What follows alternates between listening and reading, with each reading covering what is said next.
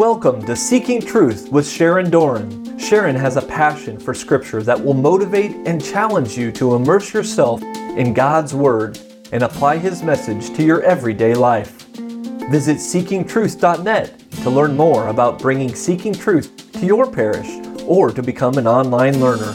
Today, it's part 1 of the book of Genesis, chapters 10 and 11. And now, Seeking Truth with Sharon Doran.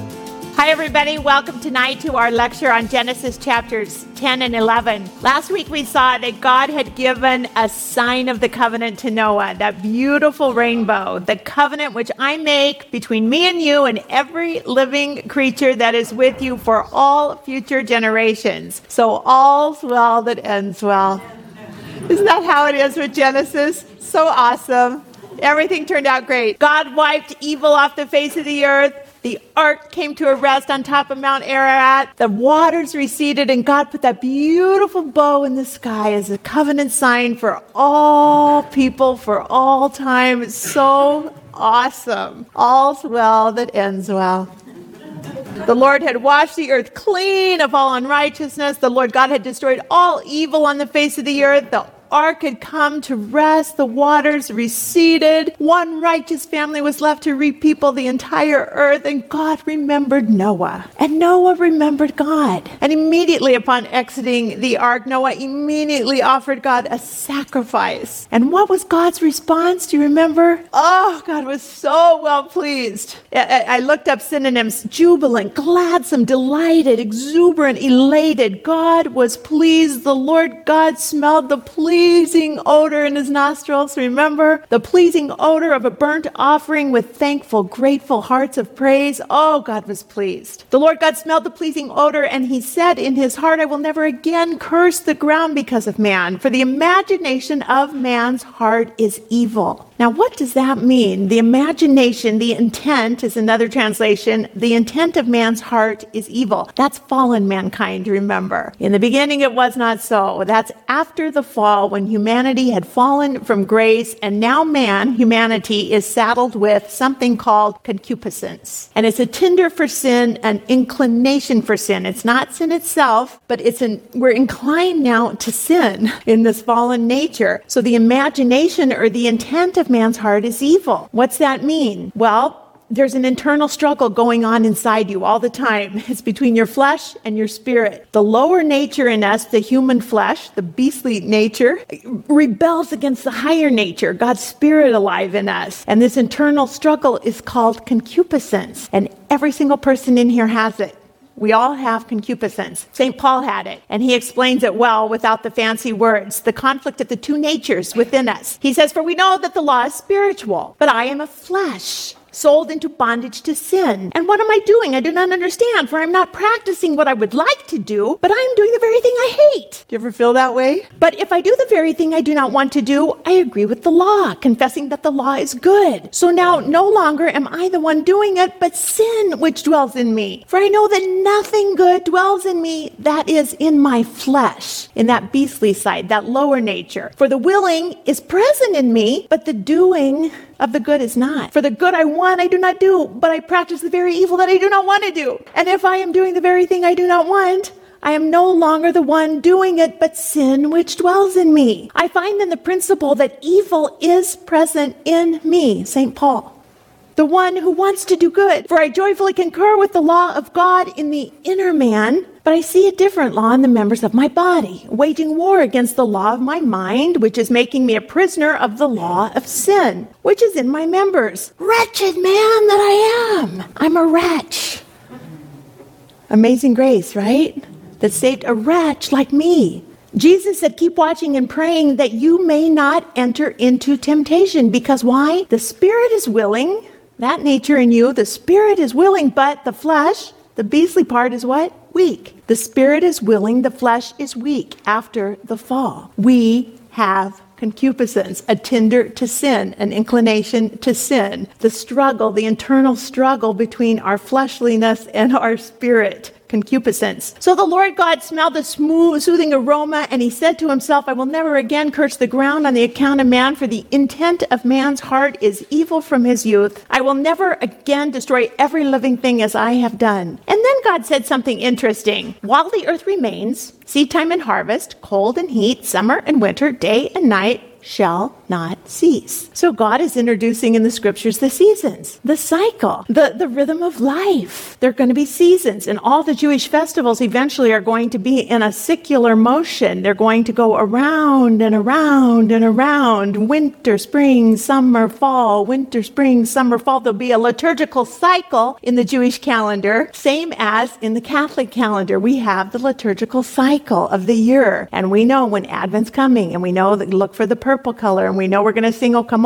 Emmanuel, right? So there are seasons and rhythms and cycles of worship, and God is teaching his people because God's the best teacher ever. And this is God's pedagogy. That means that's how God teaches. Catechism number 53, the divine plan of revelation is realized simultaneously by deeds and words which are intrinsically bound up with each other, and they shed light on each other. It involves a specific divine pedagogy. This is how God teaches. God communicates himself to man, how? Gradually. God prepares man to welcome by stages the supernatural revelation that will culminate in the person and mission of the incarnate Word, Jesus Christ. Everything is going to end in Jesus, but he's going to teach us over the centuries gradually.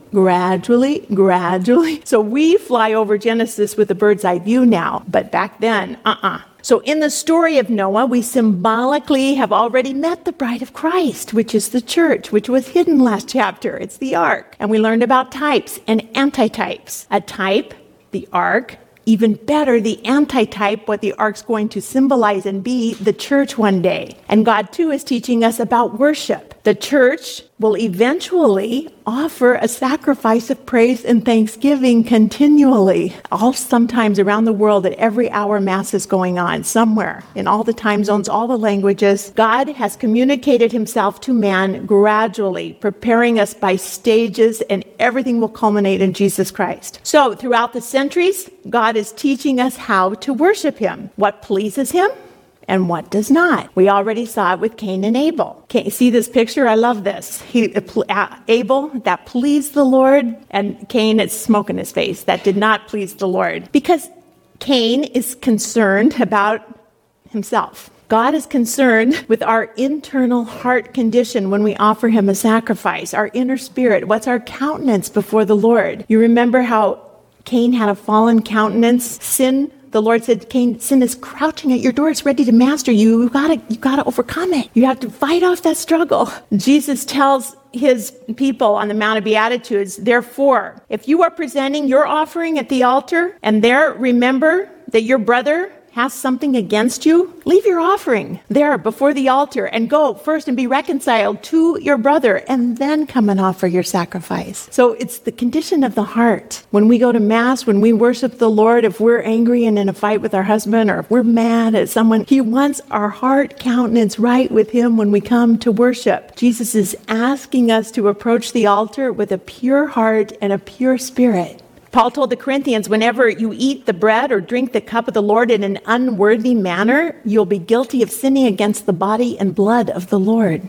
So we come to communion with pure hearts and clean temples, and maybe reconciliation first. Reconcile with your brother first before you come to the altar. And so churches often offer reconciliation right before Mass or on Saturday before Mass. When we have our first communion, what did we do first? First, we had reconciliation because we wanted a pure, clean, holy temple to receive the Lord and for him to receive our offering to him. And so it's a real pure thing that the Lord wants, and we're learning this already in Genesis. This will be a familial, sacrificial liturgy that Noah offers. It's an offering of thanksgiving and praise to God, and it's already unfolding in the first chapters of the Old Testament. Noah is acting as the high priest of his family. He's the one, the father, the leader, offering the sacrifice, and God is pleased. So just as Noah did, we remember God, and God remembers us. He told us at the Last Supper, do this in memory in remembrance of me. Remember me. Remember this night. Remember this sacrifice. This is my body, which is for you. Do this in remembrance of me. As often as you drink this cup, do it in remembrance of me. And just as Noah did, we offer sacrifice, and God is well pleased. We remember all God did through Jesus Christ, and we actually enter into the eternal sacrifice of praise and thanksgiving.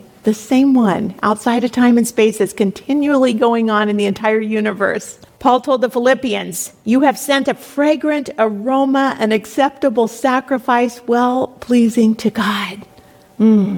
God accepts. It pleases him. He accepts that fragrance. The fragrance of Christ is what it is. He told the Ephesians, Paul did, to walk in love just as Christ also loved you and gave himself up for us, an offering and a sacrifice to God as a fragrant aroma. The smell of Jesus Christ. I appeal to you, Paul told the Romans, therefore, brothers, by the mercies of God, to present your bodies as a living sacrifice, holy and acceptable to God, which is your spiritual worship. Ourselves, our living bodies, an acceptable sacrifice to God. And Peter, our first pope, says, you yourselves, like living stones, are being built up as a spiritual house, to be a holy priesthood, to offer spiritual sacrifices acceptable to God through Jesus Christ. So everything will culminate in the final offering of Jesus Christ, and we're part of that. And it's a fragrant aroma to the Lord. Paul told the Corinthians, but thanks be to God who always leads us in triumph in Christ and manifests through us the sweet aroma of the knowledge of him in every place. For we are a fragrance of Christ to God among those who are being saved and among those who are perishing. To the one, an aroma from death to death. To the other, an aroma from life to life. We got to think about that. What kind of odor do you give off? Is it the fragrant aroma of Christ, life to life, or is it the stench of death? Life to life aroma? Jesus, you're full, at the grocery store, in the traffic, at work, around the water cooler at work. Which aroma are you? Life to life aroma, the fragrance of Christ, or death to death? Because death has a smell. Death has a fragrance. It's a stench. If you've ever had a dead mouse or, even a dead potato in the bottom of the bag, you know the stench. Jesus knew the stench. Lazarus had passed away, and Jesus waited 2 more days before he went. And when he came, Martha said, Lord, if you would have been here, my brother would not have died. And Jesus said, take the stone away. And Martha said, the dead man. Lord, by this time there will be an odor, a stench, a foul smell. He has been dead for 4 days. So there is a stench to death, but Jesus Christ brings in what? The odor, the fragrant aroma of Christ, which is life. He raises Lazarus from the dead because the fragrance of Christ is always life, eternal life. So we want to be that fragrant aroma of Christ. We want to be life to those around us. So in our daily life, do we bring the stench of death or the fragrance of life, which is Jesus Christ? This is my mom and my granddaughter, Zelly. And my mom is in a memory care center. She's 88 years old. She is locked up, literally, with a code. She can't get out. But my mom brings life. She loves Jesus so much. She wants to go home. She's longing to go home. She calls us and says, I've got my bags packed. And she's not kidding. And she's like, when are you picking me up? I want to go home. But she's so full of joy. This was the last time we were with her, just a couple weeks ago at a family wedding. That's my sisters and 2 of my brothers. And this is some of Mom's family. Some of her kids or grandkids or great-grandkids. Just a few of them.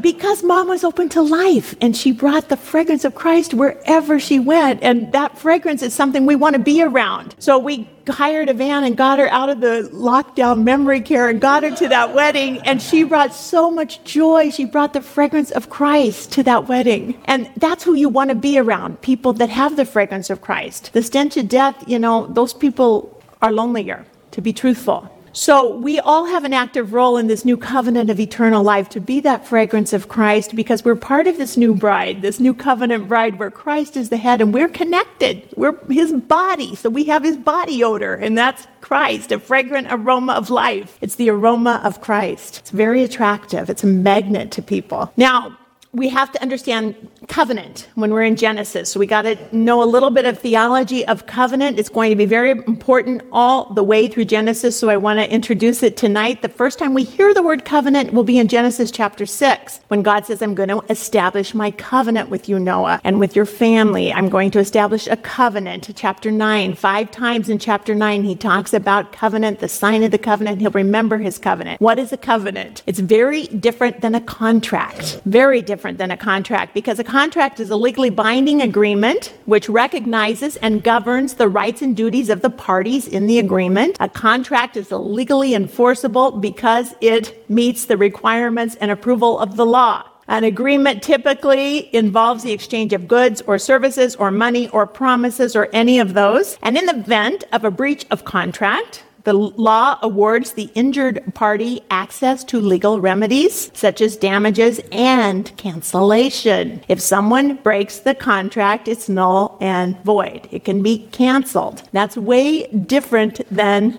a covenant. You cannot cancel a covenant, especially with God. Covenant love is different than contractual love. A covenant is way more than a contract in which two parties have just agreed on an exchange of goods or services. A covenant binds the persons together way deeper than a contract. A covenant cannot be broken, ever. A covenant with God is eternal. Even if the human breaks their side of the deal, God will never, ever, ever break his side. God will not dissolve any of his covenants ever, because God takes an oath, God swears, and God cannot lie. It's not within his nature to lie. So when we have a contract, like we go and get a marriage license for a civil marriage, and it's a marriage performed according to the recognized government official, we go to the judge or whatever. 50% of marriages in the U.S. end in divorce. If you have more than one marriage, the subsequent marriages, it's even a higher rate of divorce. But just as easily as you got that marriage license, you went down to the courthouse and got your marriage license, you can also just go file a decree of divorce, and it's over.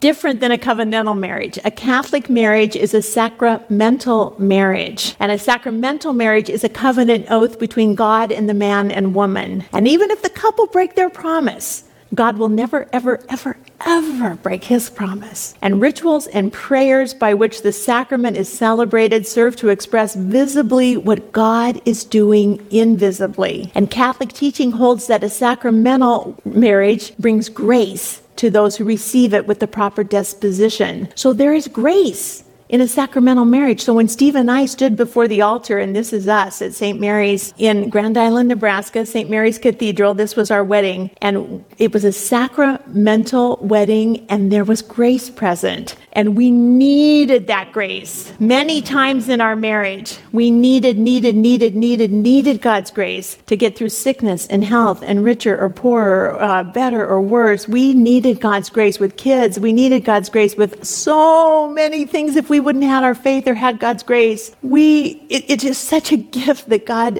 infuses that sacrament with grace. Pope Paul VI wrote in Humanae Vitae that the marital sacrament of matrimony, husband and wife, are strengthened and consecrated. Consecrated means you're made holy. You're infused with grace for the faithful accomplishment of their proper duties, for the carrying out of their proper vocation, even to perfection. So Steve's almost to perfection, and I have a far way to go. But the Christian witness, which is proper to them before the whole world, this is a sacramental marriage, is going to witness to the entire world what God can do with the grace of this vocation. So we always want our kids to have a sacramental marriage. So in God's covenant, all the covenants are going to lead to one thing, because they're all going to culminate in a new covenant, and that new covenant is Jesus Christ. The blood of Jesus Christ will be the new covenant. But the first covenant we already saw was Adam and Eve, and it was called a marital covenant. They didn't call it that, but that's what it was. It's a marital covenant, was between two people and God. And we know that Adam, Luke calls Adam the son of God. When he does his genealogy, the son of Ethnos, the son of Seth, the son of Adam, the son of God. Adam is the son of God. God created Adam. The Lord God put him into a deep sleep, took his rib, brought the rib out of man, and made woman specifically for the man. And the man said, this is now bone of my bone, flesh of my flesh. He's taken out a man. And Jesus Christ tells him that this is a covenant. He tells us in Mark 10, it's a covenant. From the beginning of creation, God made them male and female. For this reason, the man shall leave his father and mother. The two will become one flesh. They're no longer two, but one flesh. And what God has joined together, let no man separate. It's a covenant with God. And in that marriage covenant, it's a very intimate family relationship between the man, woman, and God. Okay? And it was on the seventh day of creation that God covenanted himself to Adam and Eve. It's when he swore an oath. It's in Genesis 2. The seventh day, God completed his work, which he had done. He rested on the seventh day from the work he had done. He blessed, he hallowed, he sanctified the seventh day, and he rested. And in the Hebrew, those three sentences, each of the three sentences has 7 words. 7, 7, 7. God sevened himself. The word is on the seventh day, God covenanted himself to humanity, and that's why he could rest, because they're in covenant now. God blessed that day. He hallowed the seventh day, and that's the day he made a covenant of marriage with Adam and Eve. And the Hebrew word for swearing an oath is to shebah, and shebah literally means to seven one's self. So God swore an oath. He sevened himself. He swore a covenant oath. And in Latin, the language of the church, the early church, the word oath is called sacramentum. And from that, in English, we get sacrament. And how many sacraments do you think the Catholic Church has? Oh, really? Isn't that something? Swearing a covenant oath, 777. What a coincidence! 7 sacraments for those with eyes to see. It is not coincidental, it's God-incidental. 1, 2, 3, 4, 5, 6, 7. A complete sevening. God has completed this oath. The first one we saw, the primordial sacrament of marriage in Genesis. And now already we've seen baptism, the ark, the water, coming through the water, coming into the boat, the safety of the church, like baptism, passing through the gate, through the water, into the safety of the church. The Hebrew word for oath is sheba, or 7. The Latin word for oath is sacramentum. Christ instituted 7 of these sacramentums, these oaths, as part of his new covenant. 7 sworn oaths to the universal humanity, universal Catholic, all humanity for all time. Jesus Christ, the self-proclaimed light of the world, instituted 7 covenant-making and covenant-renewing oaths. What do I mean by that? We're going to take a look. This is something I made up. It's a triangle. I'm an old science teacher. It's a prism of glass, like 3-sided, like the Trinity. Jesus, the pure light of the world, comes in. The pure white light is refracted into a beautiful rainbow of 7 sacraments. 7 covenant-making or covenant-renewing oaths. So what's baptism? It's a one and done, right? You get baptized once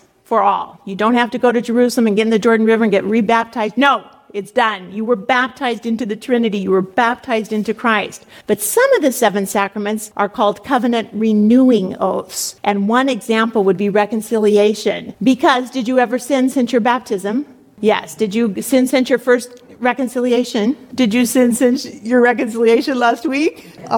So we need this one to be a covenant renewing oath. Whatever you bind on earth shall be bound in heaven, Jesus told his apostles. Whatever you loose on earth will be loosed in heaven. And when Jesus rose from the dead to those 10 knew that fullness of priests in the upper room, he said, if you forgive the sins of any, their sins have been forgiven them. And if you retain the sins of any, they have been retained. So after the fall, remember, it's not like in the beginning anymore. And we have a fallen human nature, and we are saddled with concupiscence, and we have an inclination, a tinder to sin. And that lower nature and that upper nature, the flesh and the spirit, are fighting each other. St. Paul talked about it all the time, and it's an internal struggle within us. And so thank God that sacrament of reconciliation is a covenant renewing oath. So even if we mess up and we break our end of the covenant, God never will. And God even offers us this to get back in right relationship with him and get back in that covenantal love again. So thank God. It's just the greatest gift he gave us. The next one, baptism, reconciliation, communion. Is communion a renewable or a one and done? That's right. Eucharist is renewable. It's renewable. You can go daily and get Jesus in your temple. You can go daily and partake and be in communion, in the fullest communion with him. How about confirmation? One and done. You get confirmed once and you're a soldier of Christ and you're ready to march. How about marriage? One and done. It's supposed to be until death do us part, and no man should put it asunder. No man should separate it. How about priesthood? Holy order should be one and done. Or the diaconate. Steve, one and done. How about anointing the sick?